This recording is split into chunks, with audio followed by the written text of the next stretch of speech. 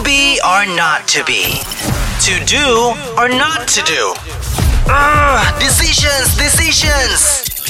This is Hits This or That. It's Arkan, the Hits Drive, and you're on Hits, Malaysia's #1 hit station. So, Zendaya and Tom Holland are together. Woohoo! Like, it's crazy how fast the news spread about them. Like, can you imagine how hard it must be for a celebrity to, like, keep a relationship secret? But if you were dating one, right, would you even want to keep it a secret? Or, like, would you want to get a little bit of that clout, get some internet fame? Like, just tell the whole world, oh, hey, I'm dating this super famous person.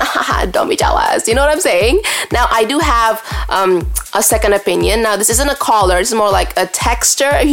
So I have a friend who texted me their opinion. She said, and I quote, keep it a secret, bro. Like, imagine how the fans are gonna react, like, if they know about it. Kena bom rumah saya. Okay, so I don't think anyone would, actually bomb someone else's house, but I do see her point. Like, the fans would be harsh. Like, ugh. Now that I think about it, okay, maybe I would keep it a secret. As much as I want, that fame, I think I would keep it a secret.